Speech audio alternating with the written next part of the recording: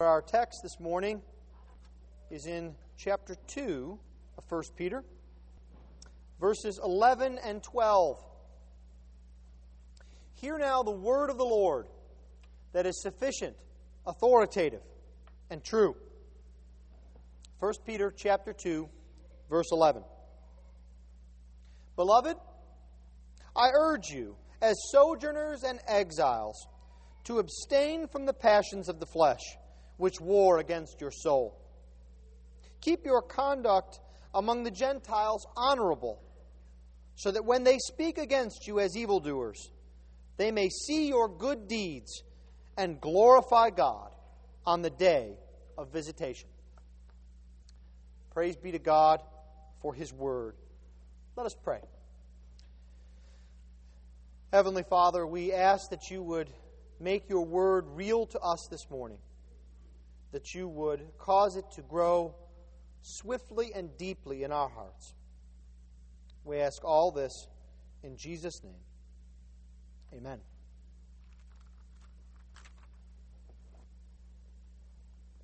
Well, it's interesting how the Lord superintends circumstances. Things come up in the course of a year, days in which we are likely to remember certain events. We think of Easter, we think of Christmas, and ordinarily we try and find songs that fit with them, perhaps even a sermon that will fit with them. Then there are other events, too, that are sort of particularly Protestant. And this is one of those occasions. We tend to think of the last Sunday in October as Reformation Sunday, even though there's no such day on our calendar. It's a day in which we tend to remember Martin Luther nailing his theses up on the door of the cathedral at Wittenberg, because he did that on October 31st. And so we come then to a text on a day like this. Even this evening we're going to get together and try and commemorate that act of God in history. And we look down and see that the sermon title for us this morning is The Importance of Good Works. And perhaps you might think, Pastor Greco, Reformation Day, good works, they don't really go together. Well, yes, they do. And I think this morning just gives us yet another occasion to see the applicable nature of the entire counsel of God, as we see that good works have a purpose in God's plan, especially as we think about justification and Martin Luther. We're wont to remember those two verses that probably many of you have memorized, Ephesians 2, 8 and 9. For by grace you have been saved through faith. And this is not of your own doing, it is the gift of God, not a result of works, so that no one may boast. And we forget that Paul's paragraph doesn't end there. He goes on to verse 10. For we are His workmanship, created in Christ Jesus for good works, which God prepared beforehand that we should walk in them. You see, good works can tend to be kind of a dirty word in Protestant circles. And sometimes even thinking about good works causes us to get immediately tired, mentally fatigued. We think about all the things that we need to do or that we've left undone. Perhaps you've experienced this even just in an ordinary fashion. Maybe some of you children have done something around the house that's unusual. You've taken the dishes out of the dishwasher when you haven't been asked. Or you've picked up your room before you've been told to. And Mom and Dad come by and you're all ready to be praised and honored, and they just walk by. Oh, that's nice. And you think, I don't even know why I bothered to do that. You see, we can get fatigued when our good works aren't recognized, when we don't get a benefit from them. But you see, Peter says to his flock, Christians that are struggling, he says, it's okay if you don't get immediate recognition and benefit for your good works, because that's not the purpose of them to start with. Your good works are really all about God, as Paul says in Ephesians 10, not about you. And so, as Peter describes here these good works. I'd like us to look this morning at three things. An easy outline to remember, I think. First, we'll look at the command itself. The command of good works. And then secondly, we'll look at the context of that command. Because it doesn't come out of the sky. It comes as pastoral counsel to a flock that needs it. So Peter tells us the command, he tells us the context of that command, and then he gives us the consequence of that command. 3 C's. Easy to remember. But these 2 short verses are something that we need, I think, to take to heart as we try and live the Christian life day to day. The first thing we see then is the command of Peter. Notice how he begins. Beloved, I urge you as sojourners and exiles to abstain from the passions of the flesh, which war against your soul. Keep your conduct among the Gentiles honorable. This command is a twofold command. It's like this often in Scripture. Don't do this. Do this. He begins with the don't. Sometimes the biblical writers begin with the positive. Sometimes they begin with the negative. Here he begins with the don't. He tells them to abstain. He tells his people that they are not to do something. They are to abstain from the passions of the flesh. It's a very strong word. Abstaining is more than simply laying off chocolate for a period of time to lose some weight. Or perhaps giving up a couple of football games during the week and only watching 3 and not 10. No, the word here for abstain is a very forceful word. It means stay very far away. It doesn't mean have the works of the flesh, have the passions of the flesh. Well, they're here, so you go over here. It's they're here, so you go back, out the corner, out the door, down the street. Be very far away from them. Paul gets at this in 1 Thessalonians 5, verse 22. You may know the verse where he tells the Thessalonians to abstain from all appearance of evil. Don't even let the appearance of evil show itself, let alone evil. Be as far from it as possible. That's Peter's counsel to these Christians and to us. And it comes in the form of a command. Notice that he says, I urge. This word urge is a word that is filled with meaning. It has the context of a pastoral pleading. Paul uses the same word when he's talking about, you remember the story in Philippians of the 2 women that are fighting? And he says, I would urge them that they would be of the same mind, that they would come together. He says, as your pastor, I urge you to patch up your differences and reconcile and be together. Peter's telling us this for our own good. It's a pastoral pleading, but there's force behind it. It's not a suggestion. It's not Peter nervously shuffling his feet and going, well, you may possibly want to think about, if it's not too much trouble, let me just... No, he says, I urge you to abstain from these passions. There's a force behind it. It's the same kind of force that Paul tells Titus in how he is to deliver the gospel. He says, I urge you to do it this way. Strong words from Peter. Stay very far away, and I'm giving you a command with a pastoral backing. Well, what is it that we are supposed to stay far away from? We're supposed to stay far from passions of the flesh. Now, what does that mean? If we look at it just at face value, we may think that it doesn't apply to us. Maybe we're not really emotional people. We can't all be as blessed to be Italian and show our emotions on our sleeve, right? Some of us are Scotch or other nationalities where we're a bit more reserved. But that's not what Peter's getting at here. He's not saying don't show a bunch of emotion. What he's saying is you need to stay away from these strong desires, these passions. And what kind of strong desires? They're the ones of the flesh. Now again, we can think, well, we don't have strong passions and desires of the flesh. Our eating habits are fine. Our marital habits are fine. We don't hit anyone. We don't do things with our flesh. But that, again, is not what Peter's getting at. Because flesh in the Bible doesn't just mean the physical. the visible as opposed to the invisible. It means passions that are sinful, that are marked by the sinful, unredeemed flesh. It's a special word for flesh here that's different from the word for flesh and bone. These sorts of passions are the ones that are the beginnings, the fertile ground in which sin grows. You remember that passage in James chapter 1 where he says that we have lusts or passions and they lead to sin and sin leads to death. What Peter's saying here is stay as far as you can from death and sin, so far that you're far away even from these passions, because they war against your soul. They're like soldiers, like an army that comes against you to destroy you. Peter gives us an illustration of this. If you have your Bible open to 1 Peter, you might want to turn the page to chapter 4. We'll look at this in weeks to come, but just as an illustration, look here what he says.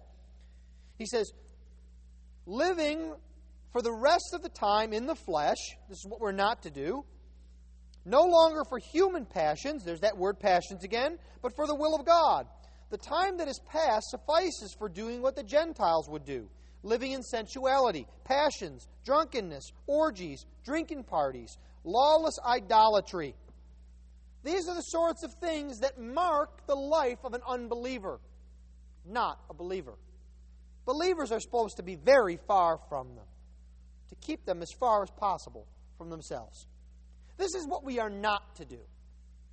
But Peter then also reinforces this with this is what we are supposed to do. He says, do not do this and do this. Namely, have your conduct among the Gentiles honorable. This is an important command for us today. You see, because much of civic religion, much of even modern Christianity is concerned with the don'ts of life. If we have a column of things that we're supposed to list out in the way in which a Christian is supposed to live, if there were a don't column and a do column, for most people the don't column is about 1.5 miles long and the do column is very short. Don't do this. Don't live like that. Don't go to certain movies. Don't read certain books. Don't say certain things. Don't lie. All of which are applicable. Peter's just told us not to do certain things. But he says it's not enough simply to stay away from sin. Oftentimes we can kid ourselves and stunt our sanctification by just saying to ourselves, we're not that bad. We haven't lied to anyone lately, without thinking about how we have told the truth. We say, well, we're not that bad. We haven't stolen from anyone, without thinking about how generous we have been. Right? Peter tells us it's not enough to simply avoid sin or to abstain from sin. And this is typical of the Scriptures. Paul says in Romans 13 that we are to put on the Lord Jesus Christ. You remember when we were in Galatians in chapter 5, we were told to walk in the Spirit. Not just simply not to do certain things, but to walk in the Spirit. We're supposed to live lives that show a certain thing. And what is that thing? Well, Peter says it not once, but twice. We're supposed to live lives that are good and excellent. Peter uses this word for good and excellent not once, but twice. He says, keep your conduct among the Gentiles honorable. Namely, have good, noble, beautiful conduct. So that when they see your good works, good, noble, beautiful works, they will have a certain reaction. We're to live lives that are excellent. Excellent so that others see them, even those who are not believers will be affected by them. Now, I don't know that Peter, by inspiration of the Holy Spirit, understood modern American Christianity. But I have a feeling he didn't need to, because modern American Christianity probably isn't any different than first century Galatian Christianity or Christianity in Antioch. Because Peter then addresses something that's vital for us today. He says, it's not enough to have your conduct good and honorable for an hour, or if we're good, conservative Protestants, 2.5 hours on Sunday. He says, have your conduct honorable. This is one of Peter's favorite words. It's a word that he uses so often that 60% of all the times it's used in the Bible, Peter uses it. Think about that. Peter's only written 2 short letters. And he uses 60% of these occurrences. It's this word conduct or way of life. It means everything about your life. It's the picture that we get in Numbers of parents teaching their children when they lay down, when they sit, when they walk, when they eat, when they go. Everywhere you go, you're there, Peter says. And your conduct should be honorable. What does this mean to us? Well, it means, first of all, we can't affect that. Not effect, affect with an A. What does that mean, kids? It means you can't pretend to have this kind of conduct. Pretending is hard, isn't it? Pretending that you like someone when maybe you don't.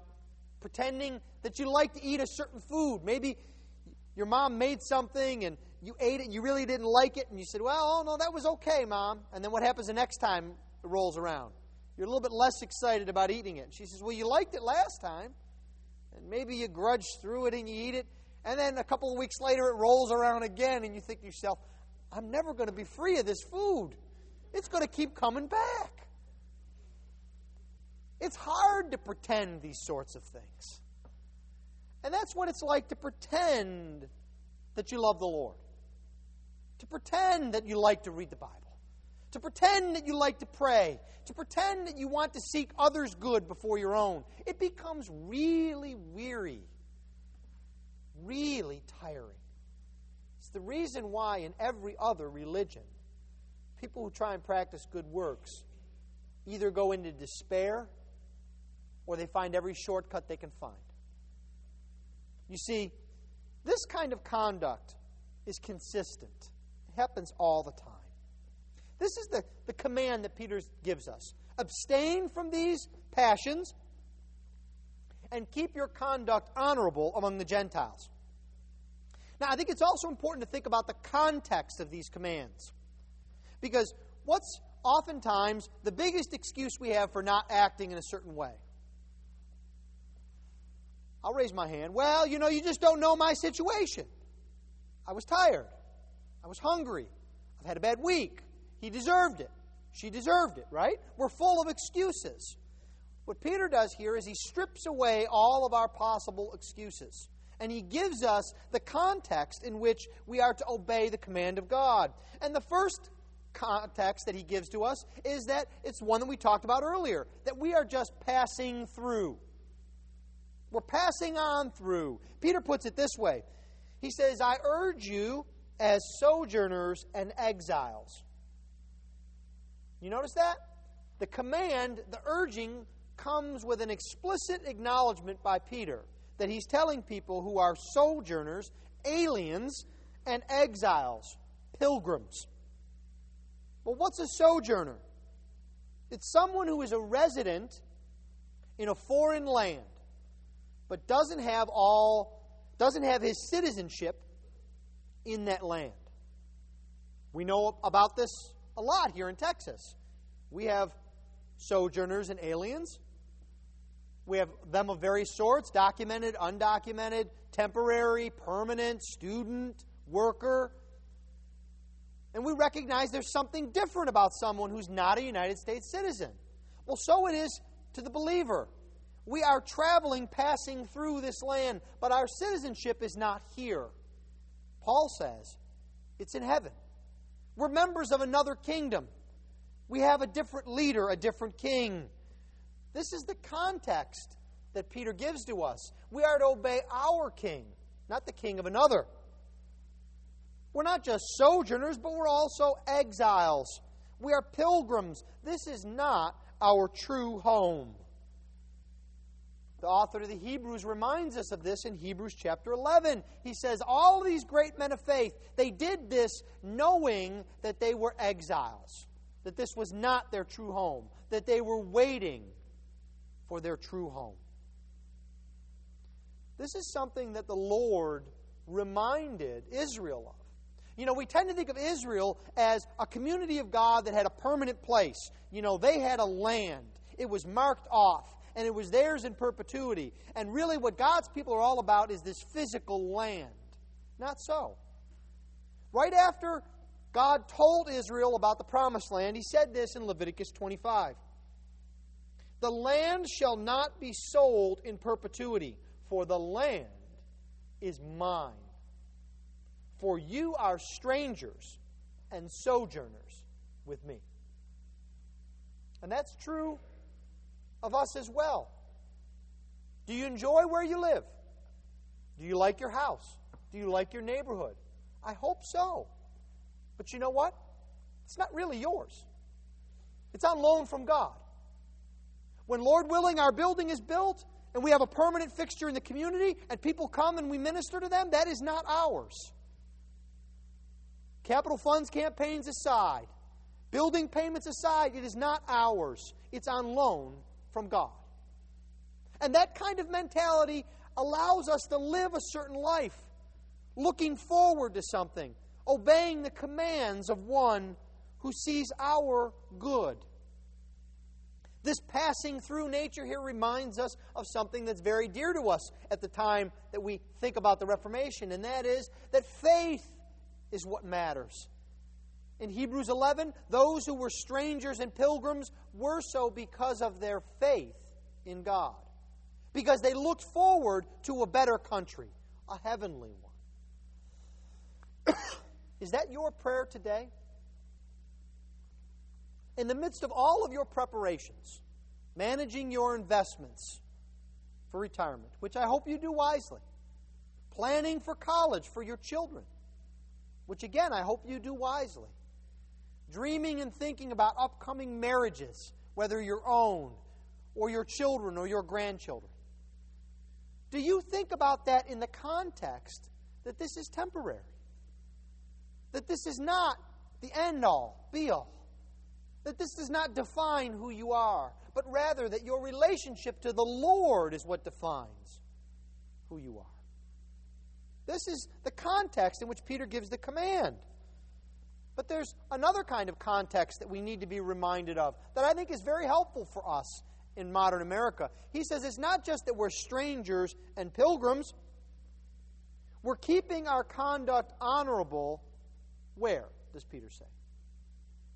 Among the Gentiles. You see, there's danger out there. This is almost like that scene in a movie where the two guys are sitting and he says, first man says, you know, it's quiet out there. And the other guy says, yeah, it's too quiet. Right? You can almost feel some kind of danger about to happen. And this is what Peter is reminding them. They need to be on alert. This is not a safe place. This kind of command to avoid or abstain from passions and to have your conduct honorable isn't something you only do when it's easy. You see, this is something we do especially when it's hard, when we're among Gentiles, when we are in danger. You see, Gentiles here, Peter is using this in the context, the sense of pagans. We might be reminded of this story. It's an illustration from the Bible. There's someone else who was a stranger and pilgrim, a sojourner and an alien. His name was Abraham. And he was wandering about in the promised land before he had made it his permanent home. He was wandering about with his nephew Lot. And there was struggling and strife and quarreling amongst his people and Lot's people. And Abraham came to Lot and he said, we can't have this. You pick one way and I'll pick the other way so that we have enough room. Because we can't have this kind of struggle, especially because the Amorite is out there in the land.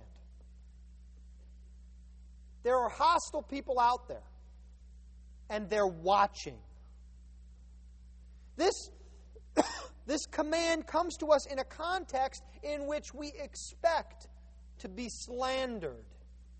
Do you feel that way sometimes? You do the right thing and you get slandered for it? You see, slandering is one of the marks of a pagan, of a Gentile.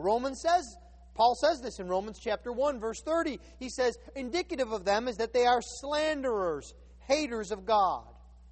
We should expect to be slandered. It also means that we should expect to live lives that are openly visible amongst those who dislike us and what we stand for. Did you know that the early Christians were accused of being cannibals? That was one of the charges brought against them by the Roman Empire. Why? Well, don't you know? Because they partook of the body and blood of Jesus Christ. No effort was made to understand what was involved. It was simply enough that this was an accusation that could be grabbed onto.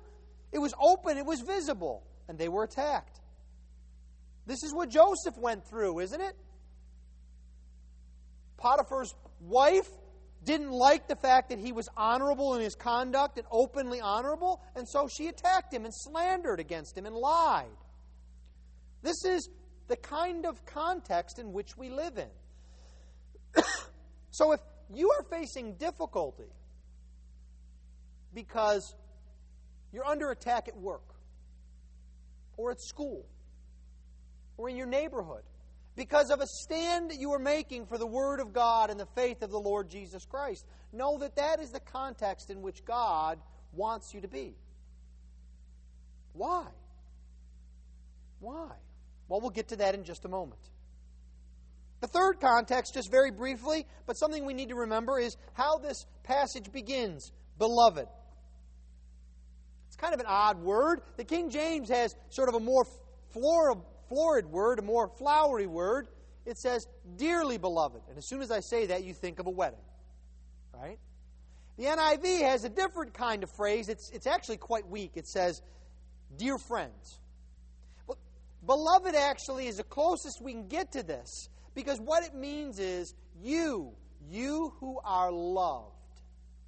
And even if it's a little bit odd, it gives us the context in which this command comes. It comes to us, one who is loved. Loved first and foremost by God.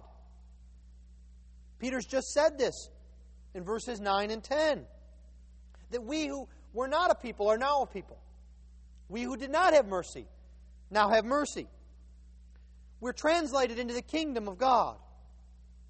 But it's also that we are loved, and these people are loved by Peter. Notice the personal nature. He says, I urge you. He doesn't just say, the Lord would have it. He doesn't just say, it would be good. He doesn't say, you will be obedient. He says, I urge you to do these things. Because I love you. I want the best for you. And as I stand up here as the Lord's servant, seeking to expound His Word to you, there's a reason why I do it. It's not because I don't have anything better to do on Sunday morning. I could go for a big egg and sausage breakfast right now. And I can always have a cup of coffee. It's not just because it's my job, because I could find ways around that. I could make John come up here every Sunday. But I do it for the same reason that John did it last week. It's because we love you. And we want the best for you. And the best for you means obeying the Lord's commands. Do you treat your children that way?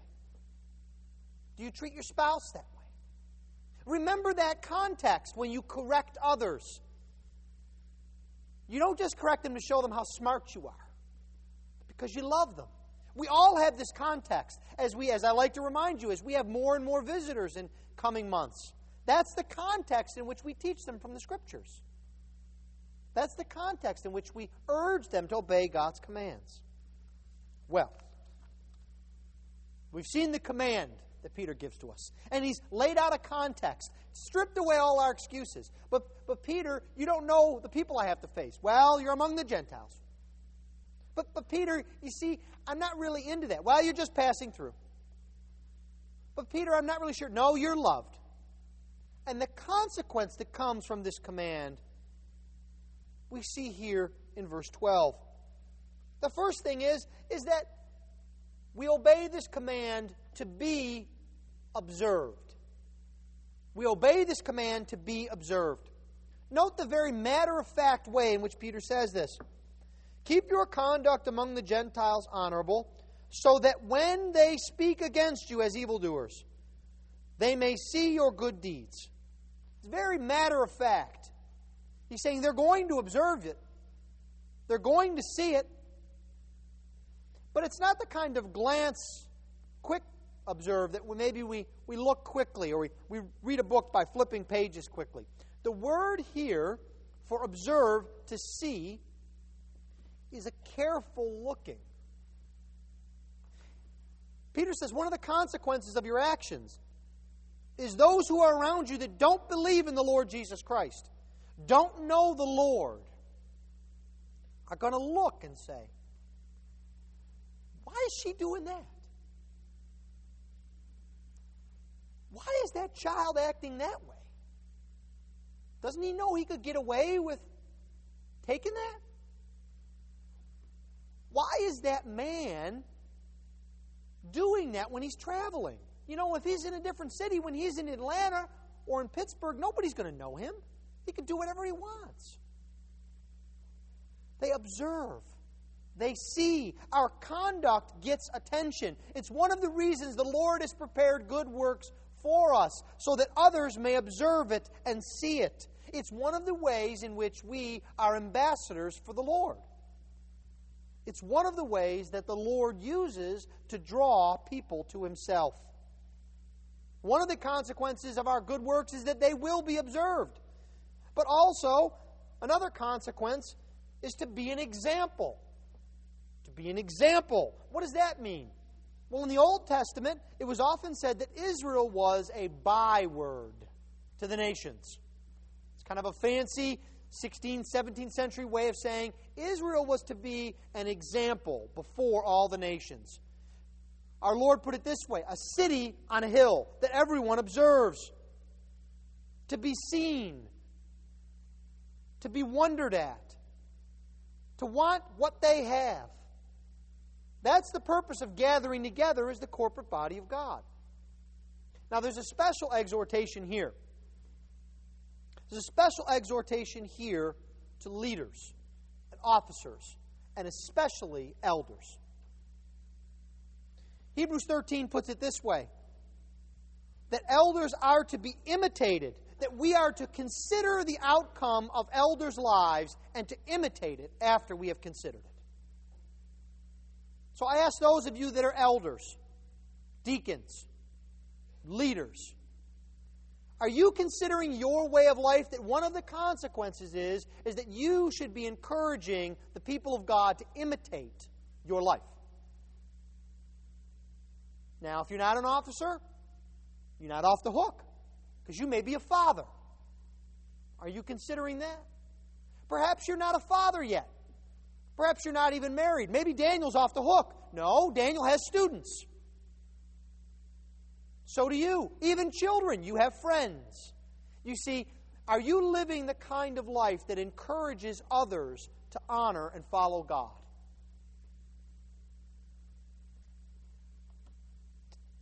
The first consequence of our actions is that they will be observed. The second is that they will be an example. But the third and most important is at the end of our passage here. We're to keep our conduct honorable so that the Gentiles may see it, and even in the midst of their attacks, even as they are speaking against us as evildoers, they may glorify God in the visitation. You see, good works really are all about God. Do you notice what Peter says? He doesn't say, well, so that they will see it, and they will say, you have really good families. You must really think that the institution of marriage is critical and the bedrock of our society. That's not what he says. He doesn't say they will see it and they will think you are a stand-up guy. No. They're nowhere in view here. Do you see that? The picture is that those who don't know the Lord look at us and they look right past us to God. Shouldn't surprise us, should it? That if the moon reflects the light of the sun, if the moon were in front of the sun, you'd look right past the moon into the brilliance of the sun. That's what we are called to do, to see that God gets the glory from our actions. And that happens in the present. It's something that happens right now. God gets the glory from our good works as others see it. It's something that happens in the short term of the future. That is how the kingdom is built. Our good works are on display so that others see the truth of God's Word and the reality of His promises. And people are drawn to Himself. But it goes even beyond that. Do you notice how far out Peter takes it? He says they may glorify God on the day of visitation. In the day of glory, of mercy and judgment, when all accounts will be laid bare, when the final judgment will be made, God will get glory from what we do today. Did you ever think about that? When someone asks you, when you go up to the movie theater, is your child 10 or 11? It's child prices 10 and down. And you look and your child is not exactly huge for their age. And you say, well, they just turned 11 a month ago. They're 10. The question is, if you say, no, they're 11, and you pay out that extra $2 or $3, do you realize it's not just, oh, I have to do the right thing and it costs me $3, but that God gets glory from that action? Something as small as that. Children, when you obey your parents, it has eternal significance. God gets glory from this. In the final judgment, there will be seas of mankind and humanity that will say, God is glorious because His will was obeyed, and look at the good works of His people that He prepared beforehand.